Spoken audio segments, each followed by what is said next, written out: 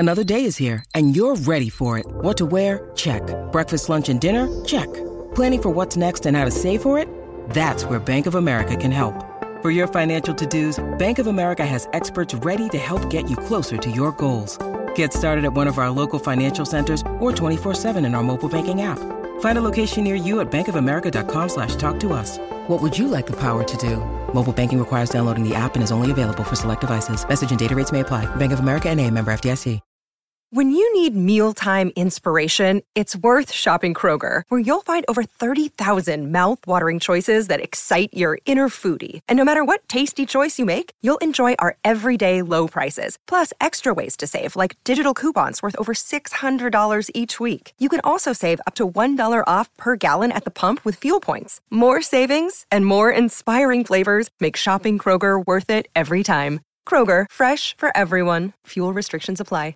Hey guys, it is Ryan. I'm not sure if you know this about me, but I'm a bit of a fun fanatic when I can. I like to work, but I like fun too. It's a thing. And now the truth is out there. I can tell you about my favorite place to have fun. Chumba Casino. They have hundreds of social casino style games to choose from with new games released each week. You can play for free anytime, anywhere. And each day brings a new chance to collect daily bonuses. So join me in the fun. Sign up now at ChumbaCasino.com. No purchase necessary. VGW Group. Void where prohibited by law. See terms and conditions. 18+.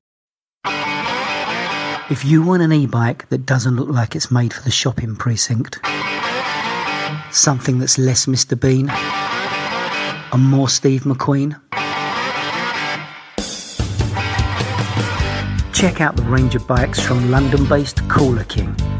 From dope 250-watt city bikes to Harley Bobber-inspired 750-watt beasts that can tear your face off while leaving your smile intact.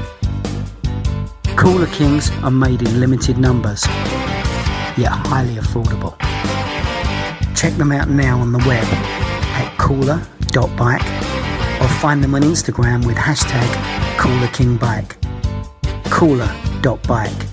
E-bikes that are cool AF.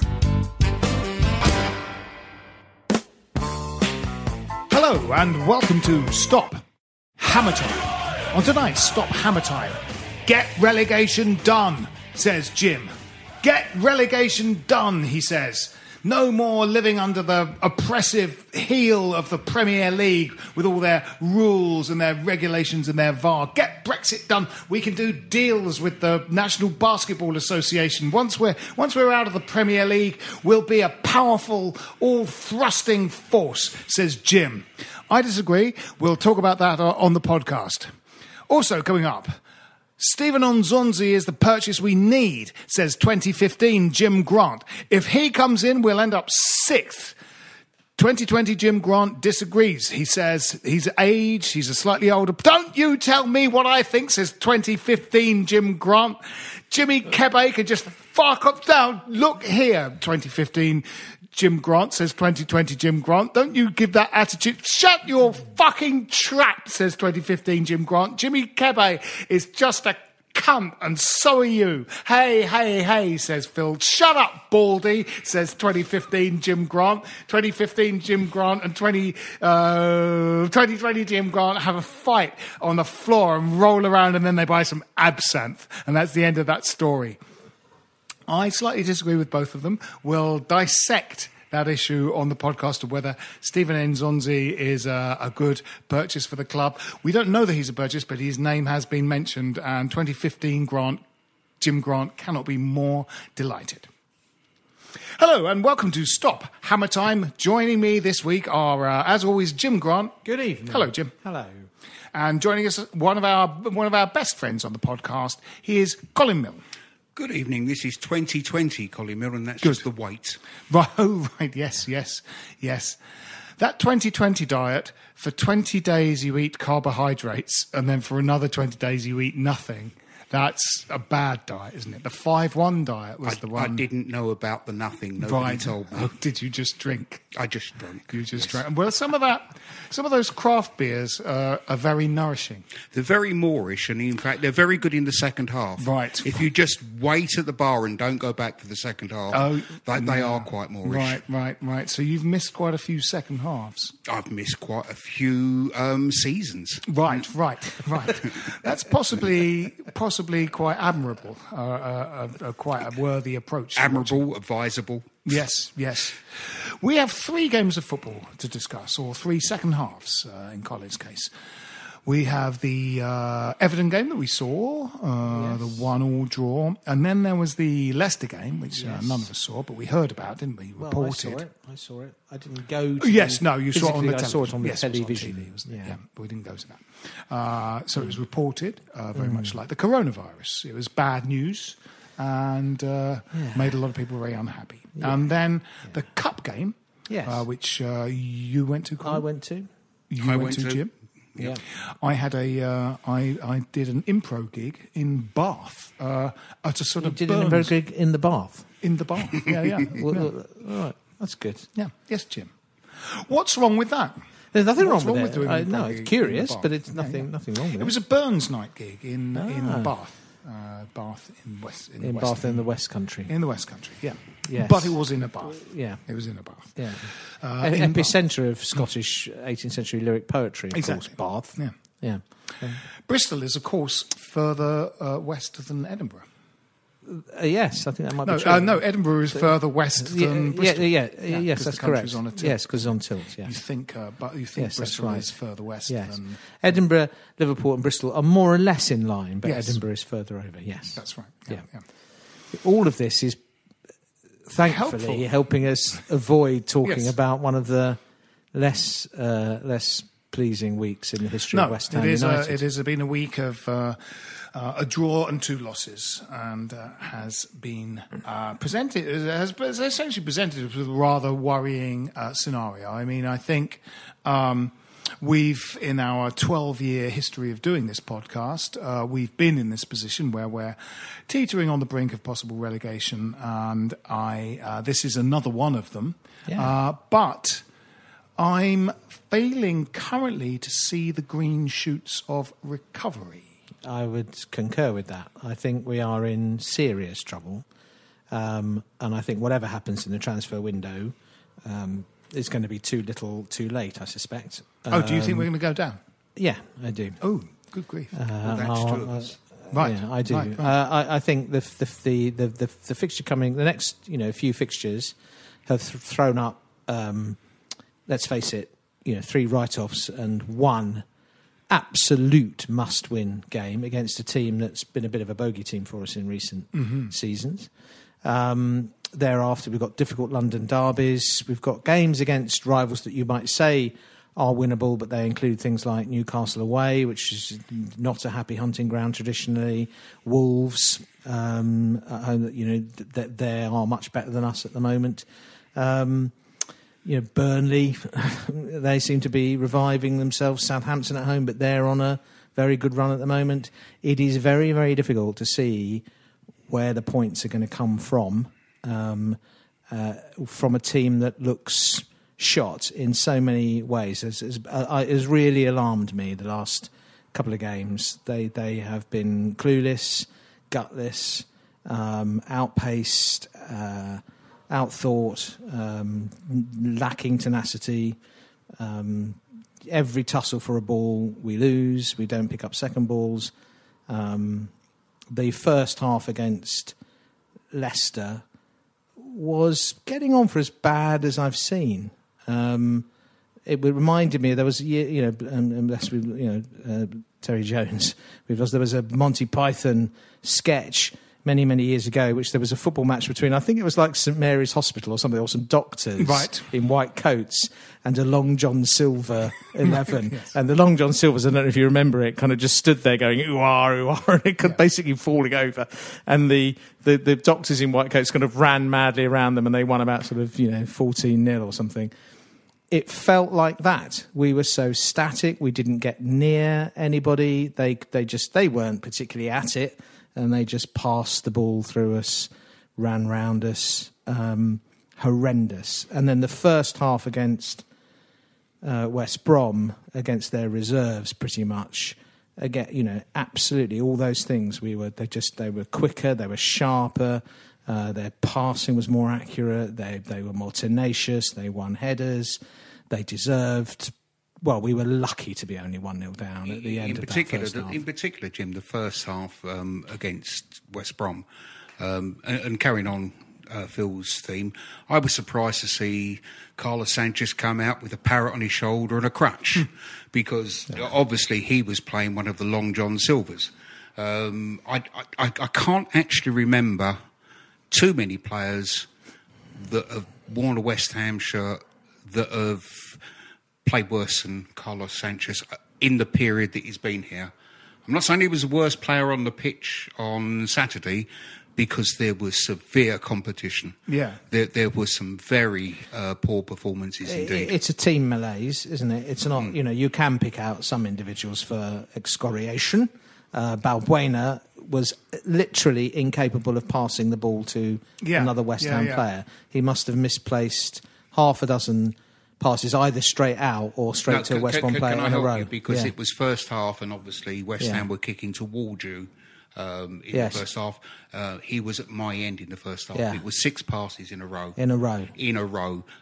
One of them was a long pass. I think it was a 6th pass. The first 5 were short passes. They should have been straight 4 passes out of defence, shouldn't they? Yeah, and they were, but they were 10-yard passes. Yeah. They weren't anything complicated. That was incompetence, but. We often tend to blame the passer of the football when passes go astray, but it's also true to say there was next to zero movement in front of the ball. Those passes were to opponents. Yes, they were.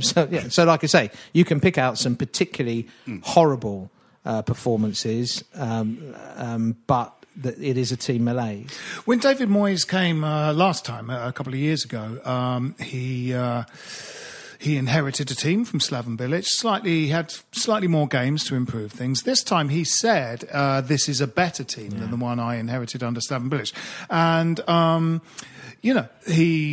that's a perfectly acceptable thing for him to say, because he's not going to go, this load of rubbish, I can't do that. But also... I'm tempted to say Mandy Rice-Davies. Well, he would say that, wouldn't he? Yeah, yes. Well, yes, exactly, he would say that. But on paper, in a sense... it possibly is a better team. Haller is on paper an extremely good player, given his history at Eintracht Frankfurt. Fornals cost a bit of money and obviously did well at his previous club. Anderson obviously is a £45 million Brazilian. So it's arguable that we got a sort of better set of central defenders than he inherited last time. But I'm not for a second supporting that point of view because it's just stripped of any confidence. We've seen a few teams over the years that are less than the sum of their parts. This is just far less than the sum of their parts. Just one of these guys to play a little bit out of their skins would be great, or to play to their potential. But, there are players playing below their best potential, and that was sort of happening... That was happening in the Bilic era a lot, was he was saying these guys, just one of these, if one of these guys could get a hold of this match, we'd at least have something. But they're all playing less well than they can play. Yeah, I mean, there are several. I mean, it's a complex picture, isn't it? I mean, I think he will regret. He had to kind of sort of say that, I think. But Moyes will regret saying that, because it isn't a better squad than the one he inherited last time. It's fine. He's got to say it. He's got to say it. But I think he will realise, and he might well have thought it, having looked at the names on paper. But he will have realised now that that's not the case. For me, Haller is turning into the thinking man's Carlton Cole. Similarly lacks mobility, not got any pace. Doesn't finish well if he's got 10 seconds to think about it, or even 2. Wins a lot of aerial battles, but the ball goes off at odd angles, and people don't get. And it's a team malaise. He's lost confidence because nobody gets near to him. There was one point where on Saturday, like he did that kind of chest down that he does to nobody. I mean, nobody was anyone. I mean, it was 20 yards from him. They were arguing with each other. There were badly mishit balls. Cresswell busted a gut to do an overlap for Fornals at one point. Fornals just knocked it up for a goal kick. They all both argued with each other. It's not a happy camp, very obviously, and it's going down the tubes fast, and it's very difficult. Noble aside, and possibly to a certain extent Rice, there aren't leaders in that team, I don't think. And it's grim. I think it really, really is grim. There's no pace. I mean, that's one of the major factors. There is no pace. And with injuries to Antonio, Fredericks, Anderson now, Masuaku now as well. Yeah, that is. Oh, is he injured? I think so. Right. I don't think he was on the squad. I think he was injured. I assumed he'd been dropped after Leicester. I because think he's carrying a bit of a knock. I thought he was one of the better ones against Leicester, but that's not saying a lot. That is all the pace in the team. Yeah, that's literally all the pace in the team. Well, actually, I think Fornals has got pace. I thought. I mean, Fornals I thought was unlucky to be one of the full guy substitutes on Saturday. I was amazed that he went off, and Lanzini, who, I mean, it's not just that he's a shadow of his former self. I have rarely seen a footballer's form just fall off a cliff to the extent that it has with him. He needs a rest, I think. He's just not at it at all, struggling really badly. And that's a worry because, he should be one of our leading, creative players. And he's just, I thought in the early part of the season, whether, this season hasn't been, even those early games were sort of, I didn't think we entirely convinced, even when we sort of beat Manchester United and stuff. But what he did in those early games was, I thought he set a tempo for the team. He's very busy, and he covers every blade of grass. But he sort of doesn't. He's got too much of a kind of free role in a way, in that But I think there's movement in front of him is a problem. The Everton game. The Everton game, but the first half in that, he looked like the most technically gifted player on the pitch, and he still has that in his locker. I think he traps the ball well. His close control of the ball is good, and he keeps the ball well. We know what he can do. But there was a lot of final balls that weren't going where they should do, and part of that, feels that it has to do with the movement in front of him. And stuff, I think that's absolutely right. He looks up and Haller's, rigidly standing to the guy that's marking him, and then he turns it sideways to Noble, or the ball just keeps going crab-like across the field. Yeah, yeah. And the only reason it's doing that is that I don't think there's enough movement amongst forwards to actually make that space, make that little run. We never play a ball over the top because we haven't got a player that will pursue it. No. We just started to do that a little bit in the second half against Leicester, just with Antonio. Yeah. Yes, with Antonio. Up until then. Is he injured again? Did he survive the West Brom game? Thankfully, yes. Right. I mean, he is. He's on a knife edge, isn't he? Of fitness, he clearly always. He's always absolutely. on the verge. Of but at the moment, he's just vital. Yep. He is vital. I mean, we improved a bit in the first part of the second half against Leicester, and we improved a bit in the second half against West Brom, and that had when they were down to 10 men. And when they were down to 10 men. And a lot of that is to do with Antonio. But, we didn't get a shot on target until the 90th minute. I mean... But at the same time, we also know that West Brom were probably playing with 5 first-team regulars and the rest were drafted in. Then they were down to 10 men with about 30 minutes to go. And, we played a little bit better towards the end of the game, but by God, we should be. Yeah, well, yes, absolutely. And well, I mean, you know, with all these things, like the Leicester game is, Leicester are second in the league at the moment, and they are a very good outfit, and we're at home. Very good. So, yeah, you they know, are very so, good. So it's not a surprise to be beaten by them.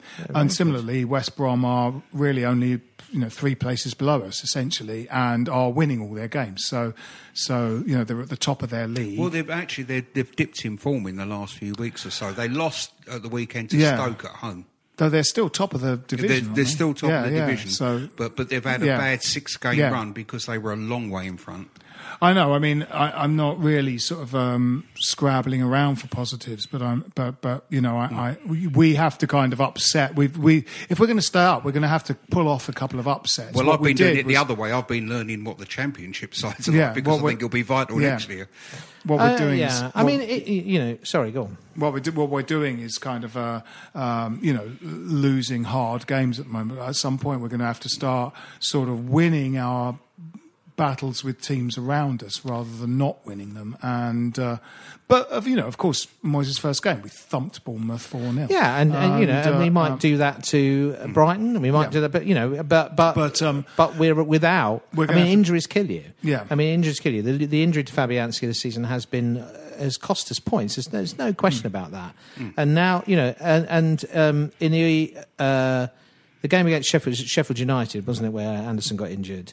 You know, he was decent in that game. He was probably our best, you know, one of our best players in that game. And you know, to lose him, just, you know, I know he's not had the best of seasons, but he's pace and he's a threat and he creates space for others. You know, we are very, very, very short of players that are going to cause trouble. Some of those injured players at the moment are going to be secretly pleased that they're injured, I think, because it's just, like you say, it's kind of like, it's not a happy ship out on the pitch there. Anderson was already kind of unhappy this season. I just don't know what his psychology is, and his psychology is a bit of a microcosm of the whole team's psychology, because it's just this sort of can't-do attitude, and that sort of really... I mean, it was a massive setback, that Sheffield United, with the late VAR decision going against us.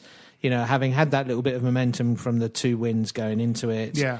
And actually, I think Moyes did have a game plan for Sheffield United. You know, we were passing our way out of their tight press in areas. We had created some chances in the first half. And you know, to lose in the way we did, and, you know, for a team that was short on confidence, that was a massive setback. Yes, it really was. Yeah.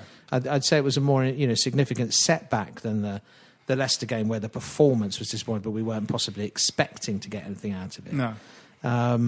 You know, in the end, maybe going out of the FA Cup means, you know, fewer games, but get rid of a distraction, as they say. But that's not how fans see it, and it's not, I think, how players really see it. I think you want to be winning football games, where, you know. No, it's West Ham, and it's something slightly different about this FA Cup. I think that, I mean, when you read the social media posts, one thing that our fans are absolutely desperate for is something to shout for. And every time we go out to a cup from a lower league side, a little bit more despondency falls in. That was a full house against West Bromwich Albion in the 4th round of the cup. The willingness for them to go further was certainly there. So whilst it might make the league a little bit easier, and we might stay up in the Premiership if we get some luck, and the cup would have been a distraction, that really isn't how West Ham supporters would say. They wanted to be in the FA Cup. Absolutely. Well, I mean, it would just be, you know, we saw in 2006 that a team that is surprising other teams, is playing well, is on a good run, you know, entered the FA Cup competition and did very well in it. And, you know, and it's sort of, you know, we the last few years, it feels like I can't sort of really remember a season where we you know, things have been going great guns, and we similarly did well in the Cup, because it's now been so sort of long since those two things have sort of conflated that you're so delighted to be, you know, going well in the league that you kind of go, I don't want the cup to spoil it. I want to keep our league run going and try and finish, you know, sort of 8th or 7th, or, you know, in some high league position. So I think the times in which I've had an opinion about the FA Cup is long gone, really, because these last few years have just been this yo-yoing. If you do well, you don't want the cup to influence it. If you're not doing well, you're actually sort of just not a good enough team to have the FA Cup be a kind of, a happy distraction. You're kind of a slightly shitty team. That's I suppose Wigan winning it and going down a few years ago is the model of that. Yeah, absolutely. Really? Yeah, I guess so. Much the same happened to Portsmouth as well. So, I mean, it's not a good recipe to go forward. But it does give some of your fans a little happy memory. Yes, it does.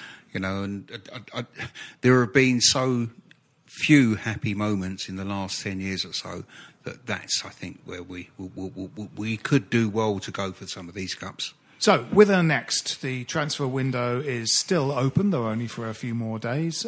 So let's discuss that after this. Morning, Dave. Morning, Robbo. Slow start to the day? Get going with a delicious bacon and egg flat grill and regular coffee for just $9.90 at the Coffee Club. Available for a limited time only.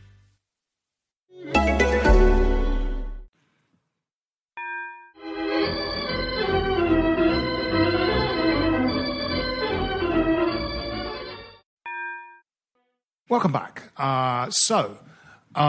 It does really feel as if new players are possibly our one and only hope. I mean, we've sort of been wrong about this, the prospect of relegation before. I think under Grant, when Demba Ba came in and Victor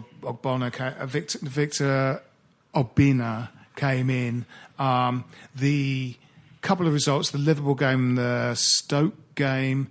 I remember walking away from Upton Park with Sam Delaney going, at least we're safe. We're not going to go down now. Similarly, Allardyce's middle season, which was catastrophically awful, we walked away, and I remember you, Jim, saying, I can't see where the points are coming from. I think we're down. And we stayed up. So we can be wrong. We have been wrong. So I mean, I'm still not completely sort of open to the idea that we're sort of relegation is an inevitability, but things are grim, and it does feel that he's just got to get some guys in that are going to have an influence on the pitch, going to come in. Yeah. Can't get another. No, I'm not saying it is an inevitability, particularly if we get some extra legs and lungs in the team. But it's realistically now it's 3 from that bottom 6 because there's a bit of a gap now between the sort of 25, 26 points and the 30 pointers. And some of those 30 pointers, they're on a bit of a run. They're doing all right. Newcastle's home form is holding up very well, isn't it? And they're getting some surprising results. So I don't think they're going to get sucked back into it. So realistically, it's 3 from 6. And right now, we probably have the worst form. We are the worst form team by far. The 6, and it's difficult to see where that is going to without people coming back from injury quickly, and that will make a big difference. And new blood. I mean, it is literally paper thin, which makes the decision to send people like Holland out on loan all the more baffling. It's about 4 that went out in January. He'd been playing, surely. I mean, he would have played in that game. It's very difficult, Jim, with Holland. Let me say something about this under-23 side, because they're leading that league, but they're leading the league below the one they were relegated from last year. Yes. It's a very good under-23 side. About, I think, 4 or 5 of them have now gone out on loan, so they might not get promotion because he might have just put the rest out for experience. But I've been to Dagenham a few times when that under-23 side have been playing, and I have to say that if you had to pick out those that could actually play for the first team now, there's not many. No. Everybody sees the results they're getting. Yeah. But that's an entirely different league, and I think that if they were good enough, I think that they probably would have been pushed forward by now. Yeah, maybe. Again, in the previous sort of Moyes Red Adair style landing and troubleshooting and keeping us up, he had Arnautovic, and he's better than Allaire. No question. About on another level. We had this sort of guy who was sort of in a bad mood, and then after Christmas his mood got worse, but he still scored. He he is just a better player. Well, when he wasn't sort of scoring goals, he was making an absolute bloody nuisance of himself. He bullied defender. Haller's never going to bully a defender in his life. He really isn't. No. In the same way as Carlton Cole never bullied a defender. He is the thinking man's Carlton Cole, as I said. He's got his little kind of French philosopher's goatee, and he looks wistfully at the sky, but he's not what we thought we were getting.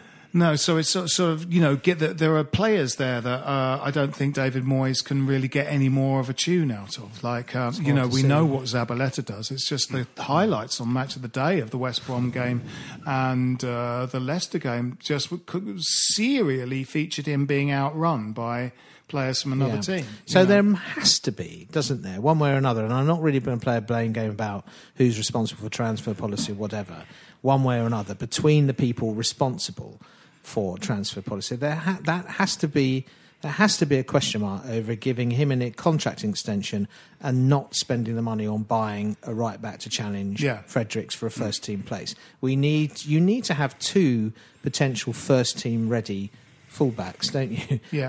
So it's such a vital position in modern football, and Zabaleta's lack of pace being exposed in the way it was. There was one point where I think it was Harvey Barnes in the Leicester game, knocked the ball past him. He was about 10 yards behind Zabaleta, and he still beat him to the ball. And it's not Zabaleta's fault, is it? It's just he's run. His legs have gone, and he's 35 years old or whatever. And why don't people see that? We on this podcast, everyone has been able to watch that and say we need more energy and physicality in central midfield in this league. And we've got rid of and literally Kouyate's form fell off a bit, but we've got rid of him, didn't really replace him. Got rid of Obiang, who I always quite liked as a player, certainly as a squad player, and didn't replace him. So we've been left with Fornals, who's manful. I quite like him. He runs around and he has a go and he tries, but he's not a kind of tenacious central midfielder. He's a more creative player. And you don't know what he is. And Snodgrass is the utility player. Yeah, we've got a bunch of number 10. Isn't it funny? Moyes arrives the first time round, and one of the things that he's got to get over is that Payet's gone. And as far as West Ham supporters can see, the replacement is a guy called Snodgrass. And on every social media page, you'll see, who's this Snodgrass? He's absolute rubbish.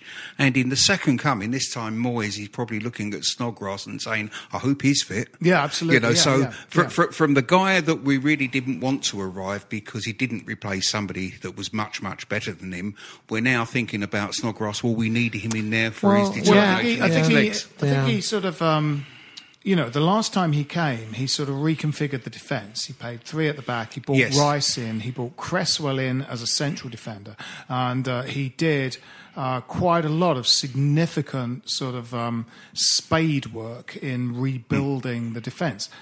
The defence we have now is sort of all right. We're back to the problem we had under Bilic, is that they're sort of not getting any protection, not necessarily actual physical protection from the midfield, but protection from the rest of the team, troubling the other side's goal and just giving them something to think about. There's 4 points. There's 4 points basically from the Everton and Sheffield United games that sort of went begging because we didn't score enough goals. If we'd scored a goal against Sheffield United, it would have been a different result. If we'd scored another goal against Everton, there's already sort of 4 points. One would have been a win, one would have been a draw. Absolutely. And first half against Everton, we were dominant enough to have done that. And you have to, you have to score when you're in front. You're absolutely right. And they're attacking. I think there's a real problem, and it's sort of. It is perennial for a team, in a way, known for its enterprising nature that we just can't seem to sort of score goals. The purchases under Pellegrini this season have all been kind of attacking midfielders, building on attacking midfielders we already had, and. We really just don't look much like we're going to score a goal. No, there's no one getting on the end of anything. We had, last season, Hernandez, who obviously was not a player who could lead a line on his own, as a substitute, chipped in with some very important and useful goals, didn't he? As did Lucas Perez. As did Lucas Perez. And did, although, he didn't do a lot while he was, in the season before, Ayew just popped up with the odd goal here and there. We've got no one who's doing that, really. No. And Lanzini has lost his shooting boots. Yeah. That happened some while ago, even possibly before his injury. To be fair, last season, one of those number 10s, because we've got number 10s in Lanzini, Fornells, Anderson and Wilshere. We've got a lot of number 10s. But last season, Anderson did actually contribute to the Wolves' goal column quite a bit. And I think it's his lack of form for that number 10 position that's been the thing that we've missed. Antonio, for all that he's been good, one goal this season in about 10 games. 3 disallowed. Yeah. So there have been rumours. There was the Stephen Nzonzi rumour that finally came home to roost. That is still something that might possibly happen. I mean, these are all rumours. It feels as the transfer window shuts at the end of this week, at the end of Friday, and we're now on. What are we on Monday? Something's got to happen. There's already a rumour of a Slavia Prague midfielder. Tomáš Souček. 24, young. Apparently he's good. He's sort of... he's a current Czech international, isn't he? Czech international, indispensable to their team. Well, yeah, I mean, that feels like... That is the right... but it feels... we have to get these people in, but he's going to have to hit the ground running. Yeah, it's not the easiest time as a central midfielder to pick up the pace of the Premier League. There's rumours of Nottingham Forest's pacey right back. The Cash. Who's going to cost a lot of money. Cash, it's going to be pricey. Yeah. We feels like we sort of need someone up front, and that's very hard. Strikers is incredibly hard, isn't it? I mean, it just doesn't feel that that's going to happen, is it? Well, something's got to happen in that respect. So some sort of friend for Haller up front and a change in the system to push 2 players up there. Maybe he's really got to get some legs into midfield and play Ajeti and Haller up front. And go, you're it, boys. You've got to put. Yeah, I mean, he tried that against West Brom. He played both of them up front. I mean, I guess that the better answer would have been, but he wanted to rest him, would have been to play Antonio with either one of them. Yeah. And second half, he played all 3. And quite frankly, Ajeti and Haller were the problem. Yeah. Because they were both totally immobile. I mean, a couple of times they trod on each other's toes because they seemed to feel that they could make space, but they should do it as a pair. And it was quite frightful to watch, to be fair. It's just that Ajeti just looks utterly out of his depth on every level. He's not quick enough. He can't finish.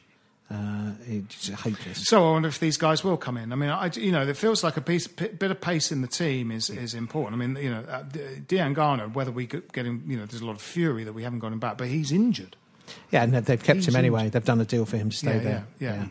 I mean, whoever comes in, Phil, let's face it, we've got rid of a director of football.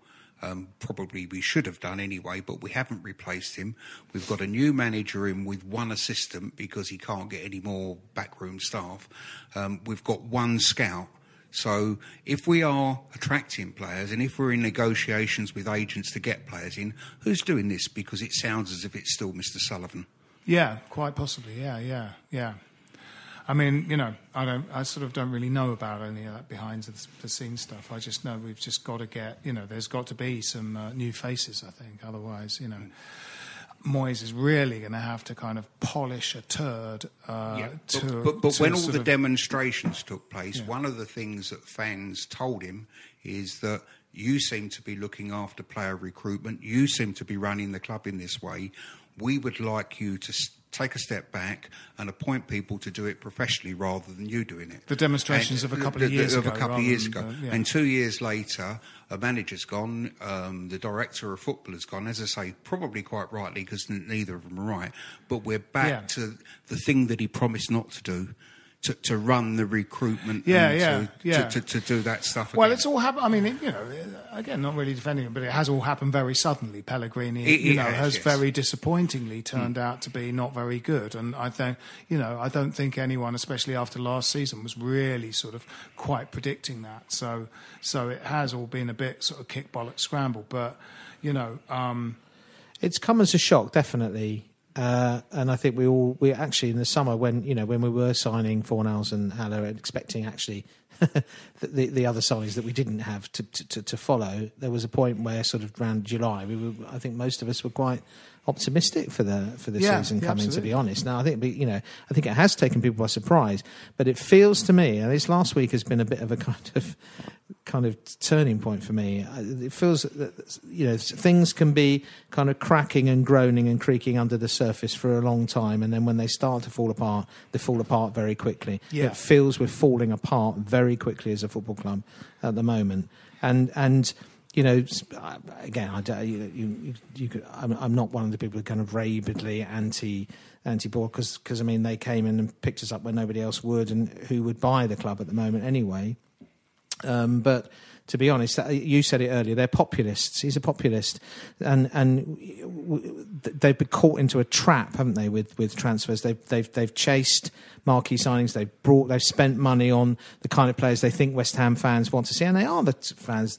Yeah. But they haven't put. It's like kind of putting that on top without really thinking about spending money in areas which are unexciting but needed filling in for the squads and so on. That kind of building sensibly, and sometimes fans of their own worst enemy, aren't they? There was talk of Joe Allen as a signing, which, if you think about where the club is right now, in the crisis that we're in right now, actually, he's probably not a bad signing. No, because he's Premiership ready, isn't he? Yeah, exactly. Someone to put their foot on the ball. Exactly. And yet, effort in. Yeah, and effort. Yeah, and he's competent. Yet people throw their hands up in despair at the idea and go, this is not next level. Well, we're not next level. Similarly about David Moyes. Yes, I would agree. Exactly. I would agree. I mean, it's in a way you just can't take sort of people's opinions on social media and the sort of people that, it's a bit of an empty vessels medium, isn't it? The empty vessels make most noise. They get on social media more than anyone else. And so this kind of David Moyes, you're going, well, I mean, does your memory go back 3 years? Because he actually came in and did a pretty good job. If you disagree that he did a pretty good job, well, he kept us up.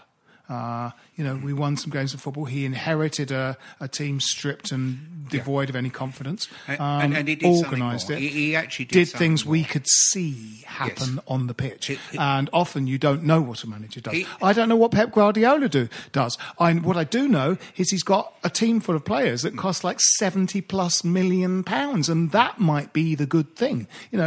Pep Guardiola doubtless is a good manager, but he's not doing everything that Manchester City does. And similarly, David Moyes in that season, I was really taken with things he did. It took quite a long time for him to do them because I don't think he got any help. He literally turned up. Had to find his parking space. I think what he did, and we've touched upon it earlier, we were playing 4 at the back under Slaven Bilic, and it was Moyes that sort of said, well, hold on, I think you've got a full-back problem.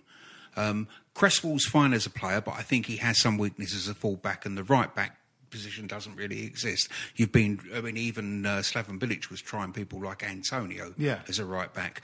So Moyes came in and identified that and paid 3 at the back and allowed wing-backs. So your 3 defenders actually cover that position, and he used what was available. And he introduced Declan Rice as one of those central defenders. And he'd taken him out of an under-23 side where he'd been playing central midfield. So, and I think that Declan Rice was probably one of the better centre-backs of the 3 that year. Yeah, he was. And what was it? I think with retrospect, you can see as a shame the fact that not necessarily David Moyes for his David Moyes-ness as averse to Manuel Pellegrini's Manuel Pellegrini-ness, just continuity of a manager getting us out of a scrape and saying, right, now, what do we need to be better next season? Because we didn't have that. We had we've had from Zola to Grant to Allardyce to Bilic to Moyes to Pellegrini. We've had a managerial change every couple of years where the cards just get thrown up in the air again. And there was one time when you really didn't need you to didn't need to fire Absolutely. the manager at that point. Yeah. You That's didn't quite need right. to fire the manager. And, you know, it's what you say, you're absolutely right, Colin, about the fullback problem, but here he is back at the club with a fullback problem, with exactly the same problem, but and substantially the same personnel. Yeah. I mean, you know, that is a terrible indictment of the transfer policy over the last couple of years. You know, and you feel actually the one that's injured because Fredericks came on day one of the transfer window last time. So that deal for Fredericks must have been set up under Moyes, in fact. Yes, it must have been. So he must have said, "Look, you've got to give me a pacey wing back because I want to," you know. So, you know, it's frustrating. Well, I mean, football fans don't think rationally about their football clubs. It's not a rational business, is it? No. And you know, we want excitement, we want flair, we want attacking football, we want next level, but we also kind of, you know. We also want the club to be well run and well organised, and you know, if it's very, you know, those things don't all come along at once very often for a club of our size. No, they don't, and you know, they get sidelined. Issues of kind of long-term thinking by putting out fires in the short term, and again, we can't think of that. There's quite a lot of sort of unrest. Again, it was directed at the appointment of Moyes, but you know, we literally saw him get us out of a scrape 3 years ago. So actually to do the same this season, because I think we are more relegation threatened. He's coming in later. He's coming in with a worse team. Yeah. You know, we are massively, massively in the cack. And sort of going, no, you want to be, you know, thinking, you want to go to a European manager. No, we're about to go down. So we need someone who might be able to get it done. I agree with all that. But I would say actually in sort of on social media and whatever, I think more people are now inclined to point the finger at the board and at they are. Yes, absolutely. than the manager, because I think they can see that the manager's been, you know, already. Actually, it did look as though without the sort of injury, without the absolute crisis, it did look as though they might be trying to get away without signing anyone. Yeah, absolutely. In this window, the rumours were strong that was the case. Yeah. In which case, you know, if you were Moyes, you'd feel very much let down, I think. Yeah. And, you know, they do have this.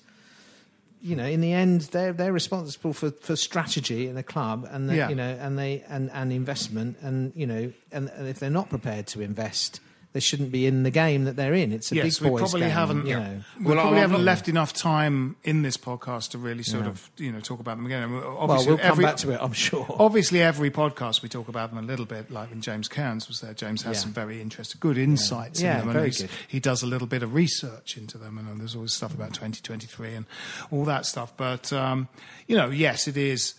While we're in the middle of a crisis, it sort of feels, you know, that's what we should sort of focus on rather than sort of big picture. But I mean, yes, I think you're right. Things are sort of coming to light. And I mean, you know, I think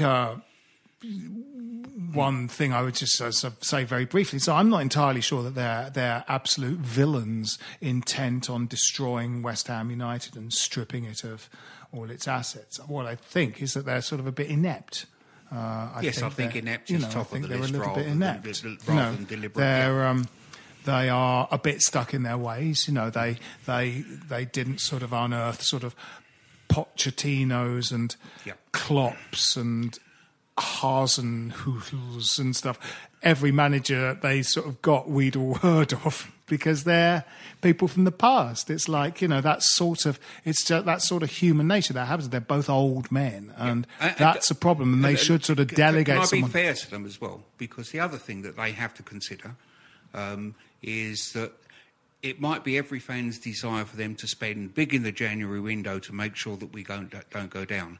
Actually, if they spend big in the January window and do go down, that makes August very, very difficult. And they might, if they're sensible people, they also should have one eye on the fact that if you spend your money in January, you might go down in an even worse position because you might have actually been forced to sign players on contracts that they'll be bound in August. Yeah. Whereas you can cut your cloth accordingly if you go down. But that to me, yes, I think you're right. But that to me potentially says, well, they've been playing brinkmanship to a certain extent for a long while. This is James Kern's argument, isn't it?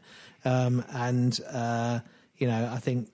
Well, that combined with injuries and other things, it's a shitstorm of crisis now, isn't it? And we are. That they learned the wrong lesson from what I hope is that supporters in the games get behind the team on the pitch. This is what we've got to stick together with that, and the away support does. I think the home support is a bit more.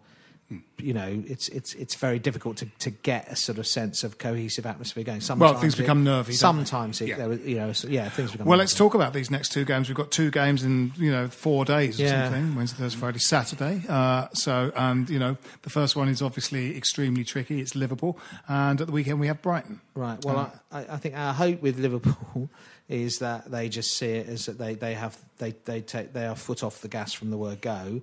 They've got Champions League coming up soon. I think they'll treat it. They'll play a full strength zone, obviously, but I think they'll get 1 or 2-0 up early on and knock it about. That's my fear. Otherwise, we're looking at an absolute spanking again. Yeah, absolutely. Predictions for that one? Prediction. Shall I go first? Yes. Because I'd never predict a West Ham defeat. I've never done it on any podcast. I'm not about to start now. So on the basis that nothing else is possible, I'm going for a 4-4 draw. 4-4 draw. Excellent. That's the sort of thing I go for normally. 0-3. 0-3. West Ham United 1, Liverpool 14.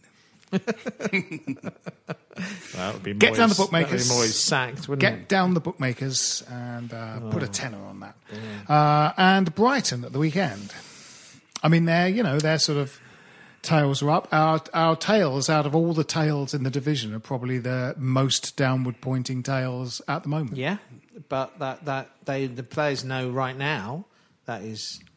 I mean, we lose that game, I can't really see us getting out of it. We win that game, it could change things a bit. It could be a real watershed moment. We have to win it. It is the definition of it's not the definition of must win in the sense that there's still plenty of games to play, but in terms of where we are and the morale and everything, with the games following it, we have to win that. We have to win that. And predictions, and I think we'll win it 2-1. 2-1. Colin. Yeah, I think we're going to win for a slightly different reason. I watched the body language when they came off the pitch against West Bromwich. An awful lot of players looked dejected. And the one player that looked entirely different from that was Mark Noble. He looked distraught. He looked as if he was going to break down in tears. Now, I don't think, knowing the nature of the guy as captain, he won't have made his feelings entirely clear. I think that we'll bounce back, whether it's enough for the rest of the season, but I think we'll come back. And did you say 2-0? 2-1. 2-1, I'll go 2-0. I will say 3-1 then. 3-1. Okay. All right. Yeah. I mean, he was partly distraught because he should have scored. He should have scored. He should have scored, indeed. It's glazed over. Yeah. Well, this has been Stop Hammer Time. My name's Phil Whelans. With me have been Jim Grant. Cheerio. And Colin Mill. It's been happy. Come on, you Irons. This is a Playback Media production. Get all the associated links for this podcast at westhampodcast.com. If you want an e-bike that doesn't look like it's made for the shopping precinct, something that's less Mr. Bean and more Steve McQueen, check out the range of bikes from London-based Cooler King. From dope 250-watt city bikes to Harley Bobber-inspired 750-watt beasts that can tear your face off while leaving your smile intact. Cooler Kings are made in limited numbers, yet highly affordable. Check them out now on the web at cooler.bike or find them on Instagram with hashtag CoolerKingBike. Cooler.bike. E-bikes that are cool AF.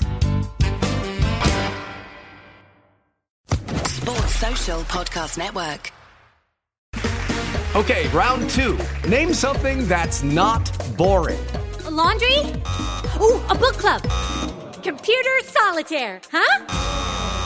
Ah, sorry, we were looking for Chumba Casino. That's right, ChumbaCasino.com has over 100 casino-style games. Join today and play for free for your chance to redeem some serious prizes. ChumbaCasino.com. No purchase necessary. Void where prohibited by law. 18+ terms and conditions apply. See website for details.